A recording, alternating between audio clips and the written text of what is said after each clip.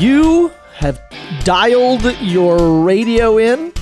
I'm not sure if you can actually do that. Are there dials anymore? Oh, well, anyway, you've at least punched some numbers in and flipped to the B-side of the record to another installment of Pastors of Pain. Father Kerry County, Wacholtz. that is. Oh, this is a county?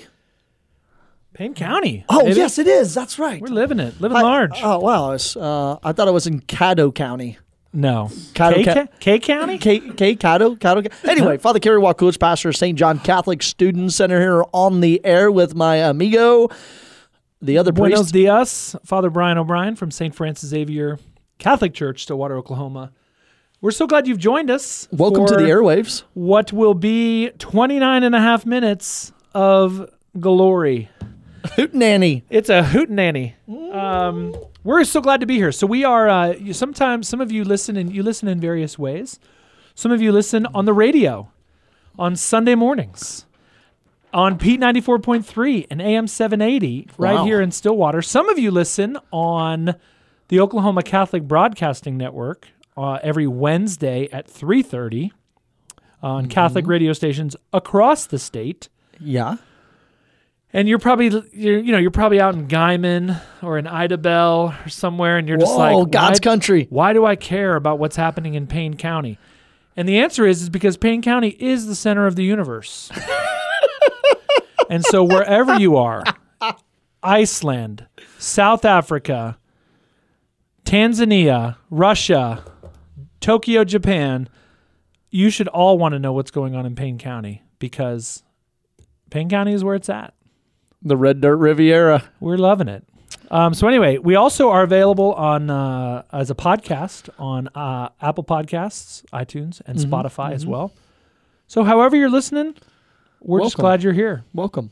Would you do us a favor? Let us know how you're listening. That'd be interesting. I mean, we get kind of stats and stuff, but it'd be interesting to know. Like, we have I should say this. We have no idea if anyone listens on the radio. Hold on. Someone's sending me a text message because this is live on the radio right now. Right. And it says, Not live. I'm listening to this because it's my penance.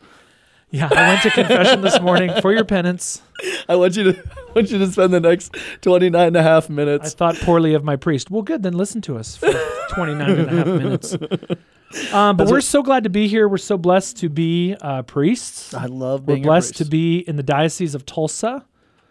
We're blessed to be Catholic. And we're blessed that our bishop has forced us to come to Payne County. Exiled. Did he No, No, just come kidding. on, Just kidding. come Just on. kidding. I love this place. This is someone asked me like what favorite places I've lived in the world, because I've lived in like 22 different countries. And I say there's like this town, Pyeongtaek-si in South Korea, which is one of my favorite places because you could get on the bus right at the end of the military base there and ride it to Seoul and be in one of the biggest cities in the world in 2 hours. Yeah. I go from rice paddies to subways in 2 hours. One of my favorite places to live. Second on the list, Payne County, Stillwater, America. I love it. In an hour and 15 minutes, we can be to the 43rd largest city in America, In Dallas, Tulsa. in an hour, it's An 55 minutes. I mean, if you're on the northeast corner of Stillwater and you go From to our house to downtown Tulsa, hour oh yeah, okay, hour 10, hour okay, 15. got it. Yeah. But I don't like leaving Stillwater. I like hanging out around here. I'm with you. I am with you, my brother. I got cows to take care Yeah. of now. Okay, so College maybe it would be students. good to recount for people how we got here. So in the Catholic world, Whoa! Like how we got here? Like conceived? Like how? Like where we let's were describe born? that process. Where we were born? Hatched? No. So some people have even Catholics kind of like when people say like, so did you told the bishop that you wanted to come to Stillwater?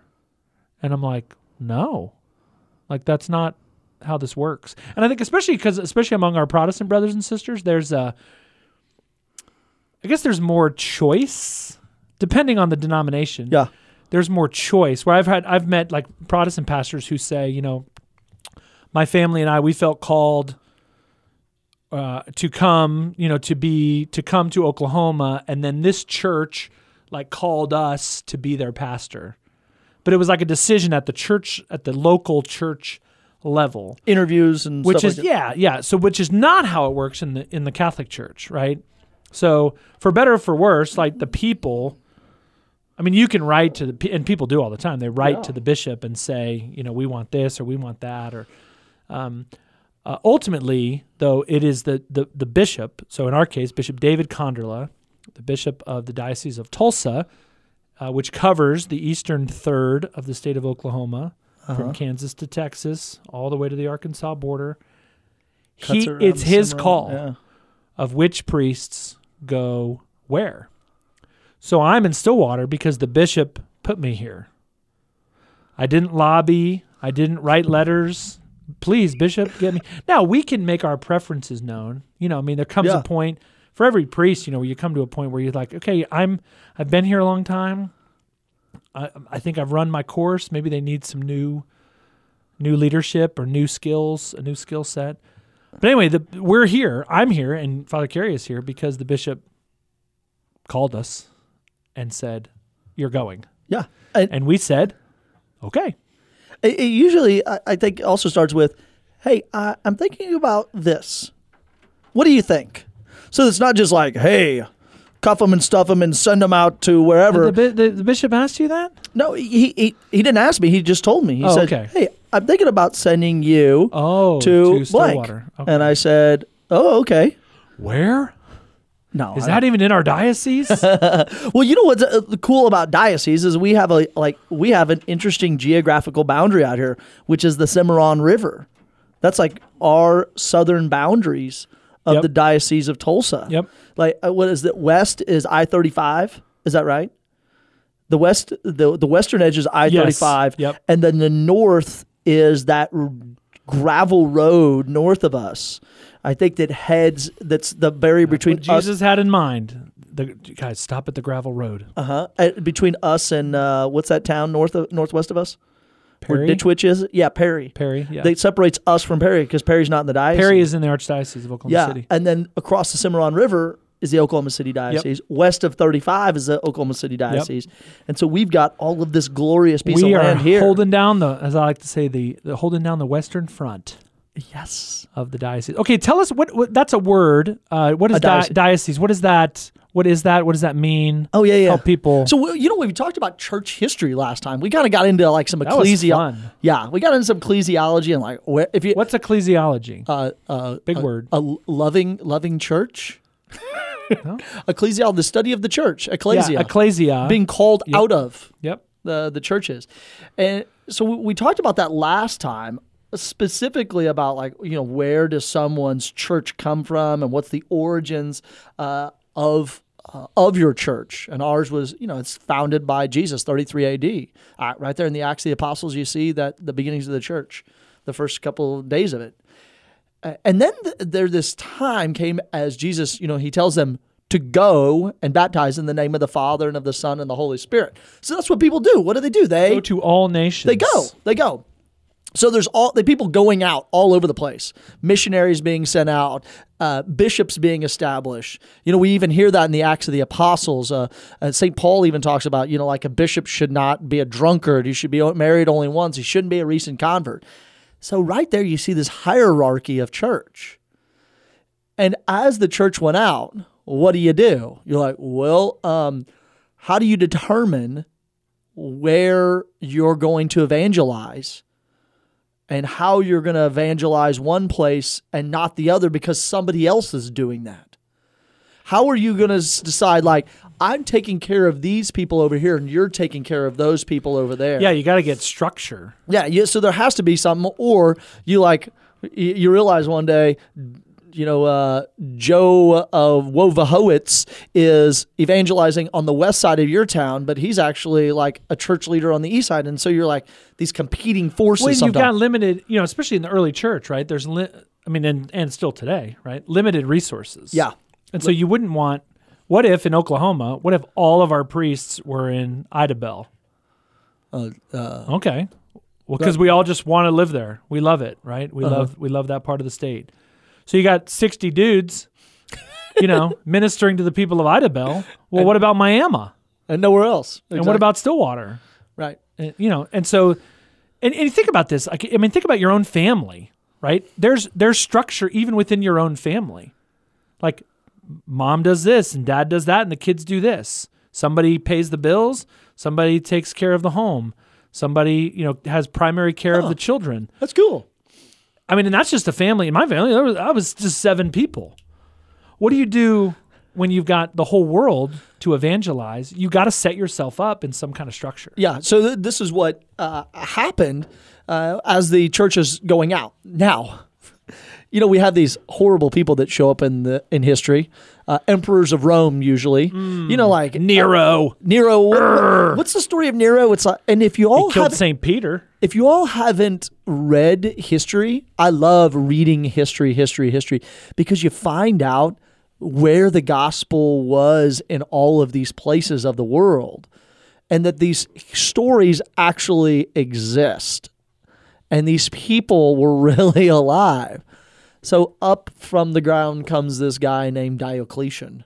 Boo. He's in a series of really terrible emperors. So he's in the late 200s, 290s, and in the late 290s, he decides that he needs to do some reorganization of the Roman Empire.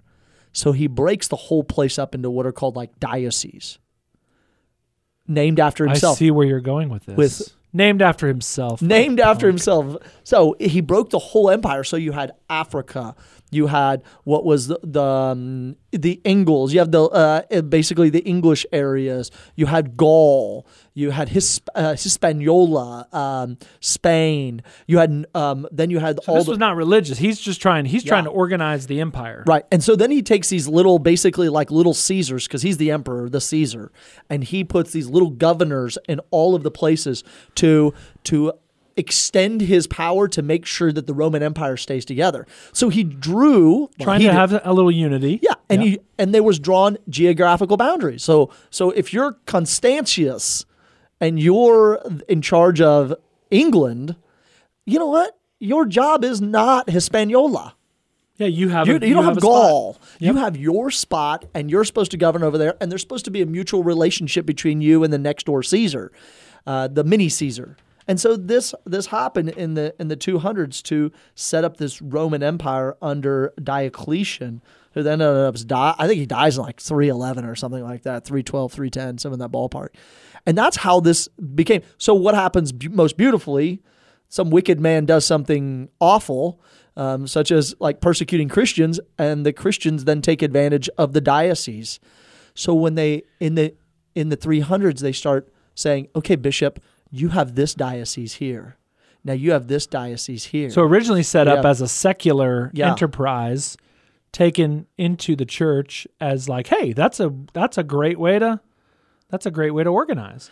Yeah. So now all over the world, so basically every part of the world, every part of land is a part of a diocese. Yeah. So if you are a current human being on this earth, you live in a diocese.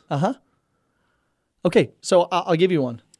Bishop Peter Wells, priest of the Diocese of Tulsa, is the Archbishop of what diocese?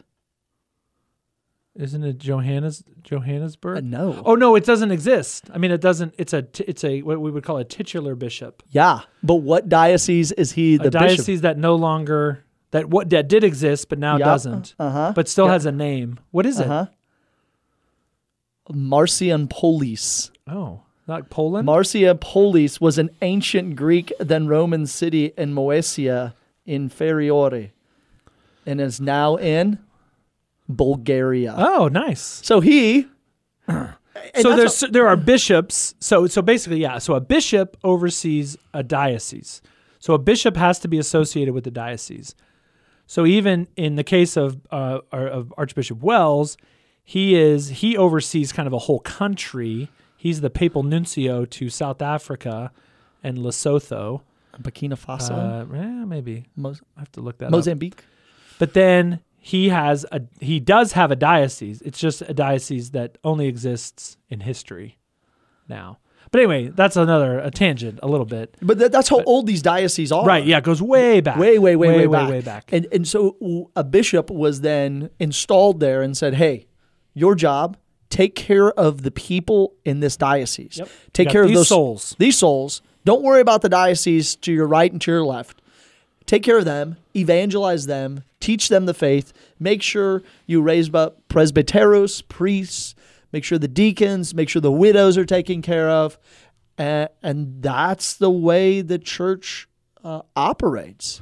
Still today. Around the world. So beautiful is that here in Eastern Oklahoma, we are officially the Diocese of Tulsa, but we use the phrase Diocese of Tulsa and Eastern Oklahoma. So there are, in the state of Oklahoma, there's 2 dioceses. The eastern third is the Diocese of Tulsa. The western 2/3 is the Archdiocese of Oklahoma City. We have a bishop. We have one bishop. His name is David Konderla. He became our bishop. It'll be 3 years this summer. He was a priest in another diocese. He was a priest of the Diocese of Austin, Texas, but exhibited a great skill and personal holiness that Pope Francis in Rome decided that he would be the best choice to be the Bishop of Tulsa. So he got a phone call. He said yes. And whatever, I don't know, a month later, it was announced, and 2 months after that, Obispo. A couple months after that, he became the Bishop of Tulsa. And then maybe a year later, you got a call, Father Carey, that said, "Hey, come see me," and you thought, "Oh boy," because what were you doing before Stillwater? I was at the University of Tulsa Catholic Student Center, St. Philip Neri. That was your assignment. How did you get that assignment? How did I get that assignment? I was walking down the hallways of Bishop Kelly, and one Father Brian O'Brien said to me, "Hey, Bishop Slaughter is here, and he was asking about you." Really? And I said, "Oh, okay." So then I knew where the bishop was, so I just stopped by to say hi. And he goes, told you at Bishop Kelly? He goes, "I'd like to talk to you." And he walked me in to one of those little small offices where the business office is, that little office tucked back in the corner there. He goes, "Grab a seat." We should put up a plaque.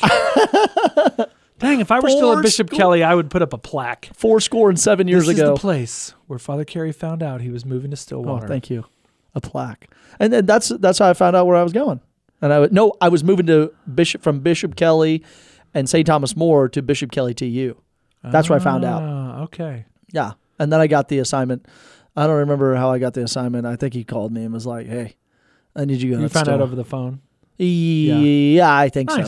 I think I was on vacation. So it's from a structural standpoint, it's kind of it's not that hard to understand, right? So we have the Pope, who is in Rome, right? We are Roman Catholics, right? Yeah. The Pope is in Rome. That's where St. Peter died. The Pope actually lives and works just a few, I don't know, probably 100 yards from where St. Peter lost his life. And he is the Bishop of Rome. And Pope Francis is the Bishop of Rome. So when you become Pope, you become the Bishop of Rome. All right, so then the Pope then appoints bishops. Yeah. And there are, I looked it up right now in the world, 5,353 bishops. That was as of October. Those are retired, That's active. everybody. Old folks' homes. So basically 5,000 bishops. And then, so it's this hierarchy, right? So we have the Pope, we have the bishops. Among the bishops, there are some that are called cardinals. There's 100 and, I don't know, I didn't look that up, but 140 of them maybe or so. And they have certain special responsibilities, including electing the next pope. And then beneath the bishops in the holy orders, there are priests. And there are right now, at least as of October 2008, there are 414,969 priests in the world. So basically 400,000 priests. Do you know where most of them are? I can tell you. No way, really? You got these kind of stats? Well, let me guess. Oh. No, I don't know exactly where do you think most priests are? Like, if you were to say, this is the largest number of priests in the world, where do you think they're from? Probably Europe. No way. Germany? France? Yeah, current. Ireland's shutting down seminaries. Well, right. They're just all those priests are old. I'm going to say Poland and Nigeria. Oh. Korea's up there I with don't them. have that. Korea's ordaining a lot of got dudes. Don't got it. But anyway, so there's a pope, there are bishops, and there are priests.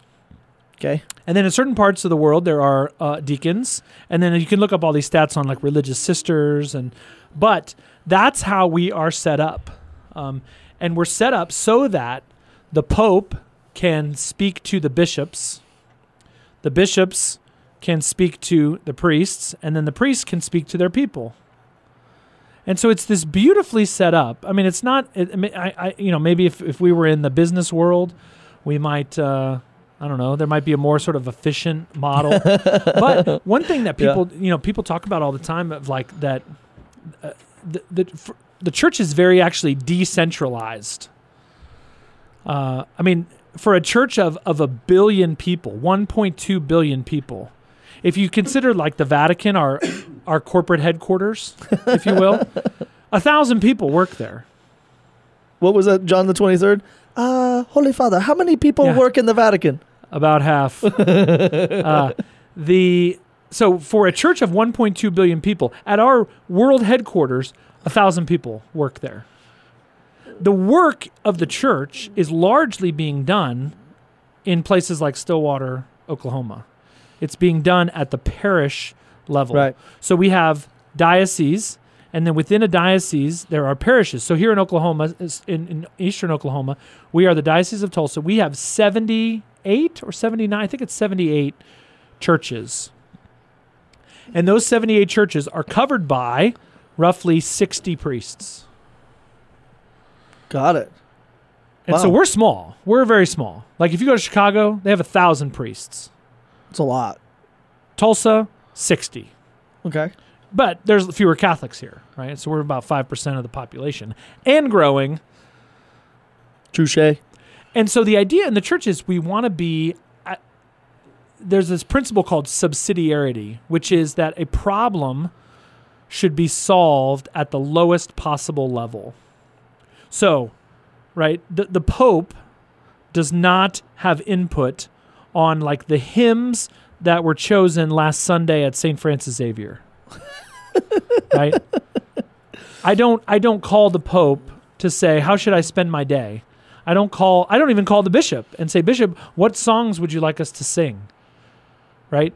That's a decision best made at the local level. But there are things that need to be addressed at the highest level. This is also true in government, by the way. You don't consult the mayor of Stillwater as to whether we should invade Iraq, and nor does the president of the United States take orders. There's sort of this hierarchy from the federal government on down. Same is true in the church. Subsidiarity is the mayor doesn't want to know what kind of light bulbs are in the street lights. They just want to make sure they work. Right. And so most of the work of the church is being done at our level, Yeah, sure. Right. I don't consult the bishop even on staffing. I'm the pastor. And I make a hire of somebody that I think we need in the church. We don't get a lot of input on what we should preach about, occasionally here and there. But I think it's really cool that we're part of a diocese. Yeah. We're part of something larger than ourselves. It's not just what I want to do. We're part of something larger. So, for example, we have coming up the diocesan, it's called Faith and Works. It's like this annual fundraising campaign that's done at the parish level to help support the work of the diocese. Right. And so it goes to fund small border town churches on the Arkansas border. Youth activities. There are things that best happen at the diocesan level. Yeah. The annulment process, right? Marriage preparation. Service to the poor. Service to the poor. In inner city Tulsa. Yep. Deacon formation, seminary formation, right? It would be terrible if you and I were in charge of okay, this guy from Stillwater wants to be a priest. Okay, you form him.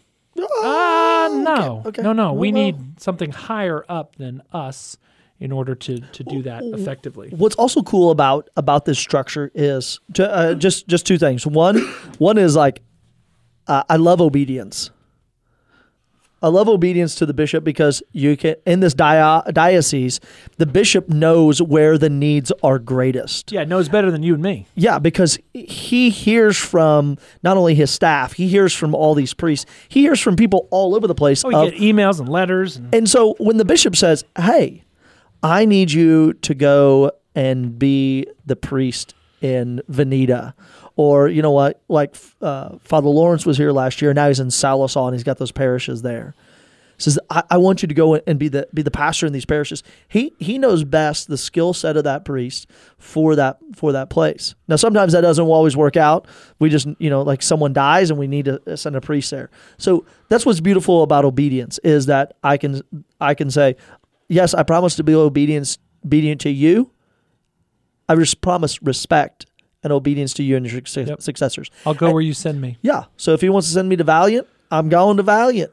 Yep. There's no longer a church in Valiant. Good Shepherd got moved to Idabel. But if he wants to move me to Hugo.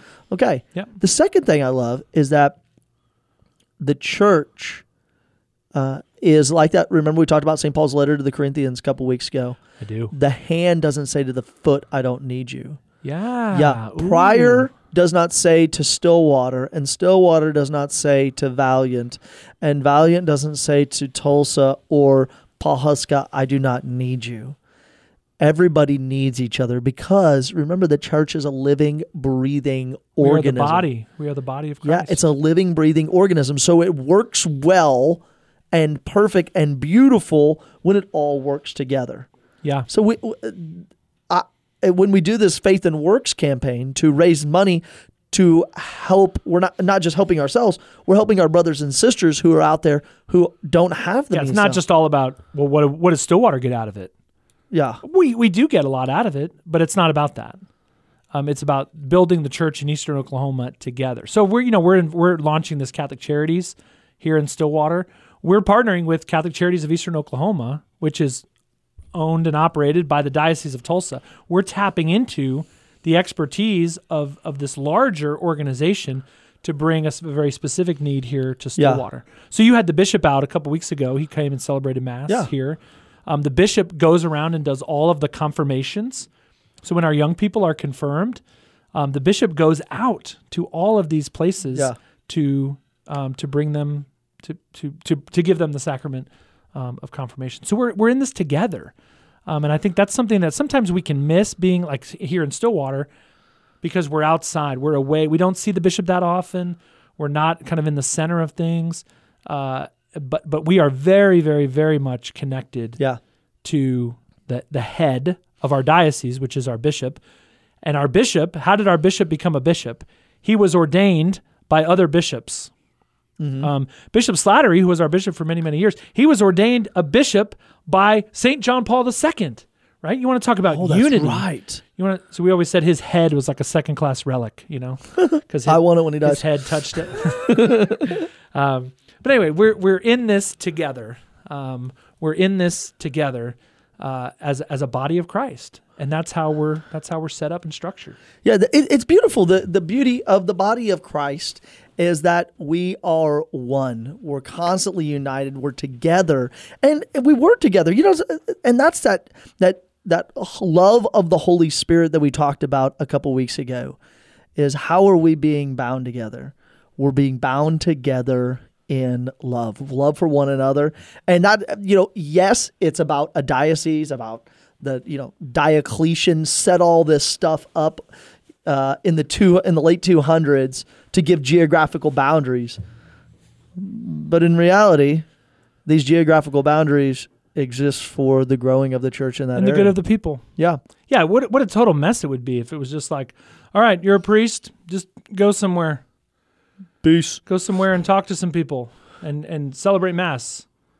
Because then I'd be in a fight. You'd be like, well, I want to go to your church. Well, I'm going to go to your church. Well, no, you have your church and I have my church, and that's how it goes. Don't cross the Cimarron River. Well, another episode of Pastors of Pain I know it saddens me, has come to a close. It's over. We're so glad you joined us. Tune in on our podcast. Spread the word. You can support us financially. Anyway, we love you, and we're so glad to be your pastors. God bless you. And we hope you have a great week.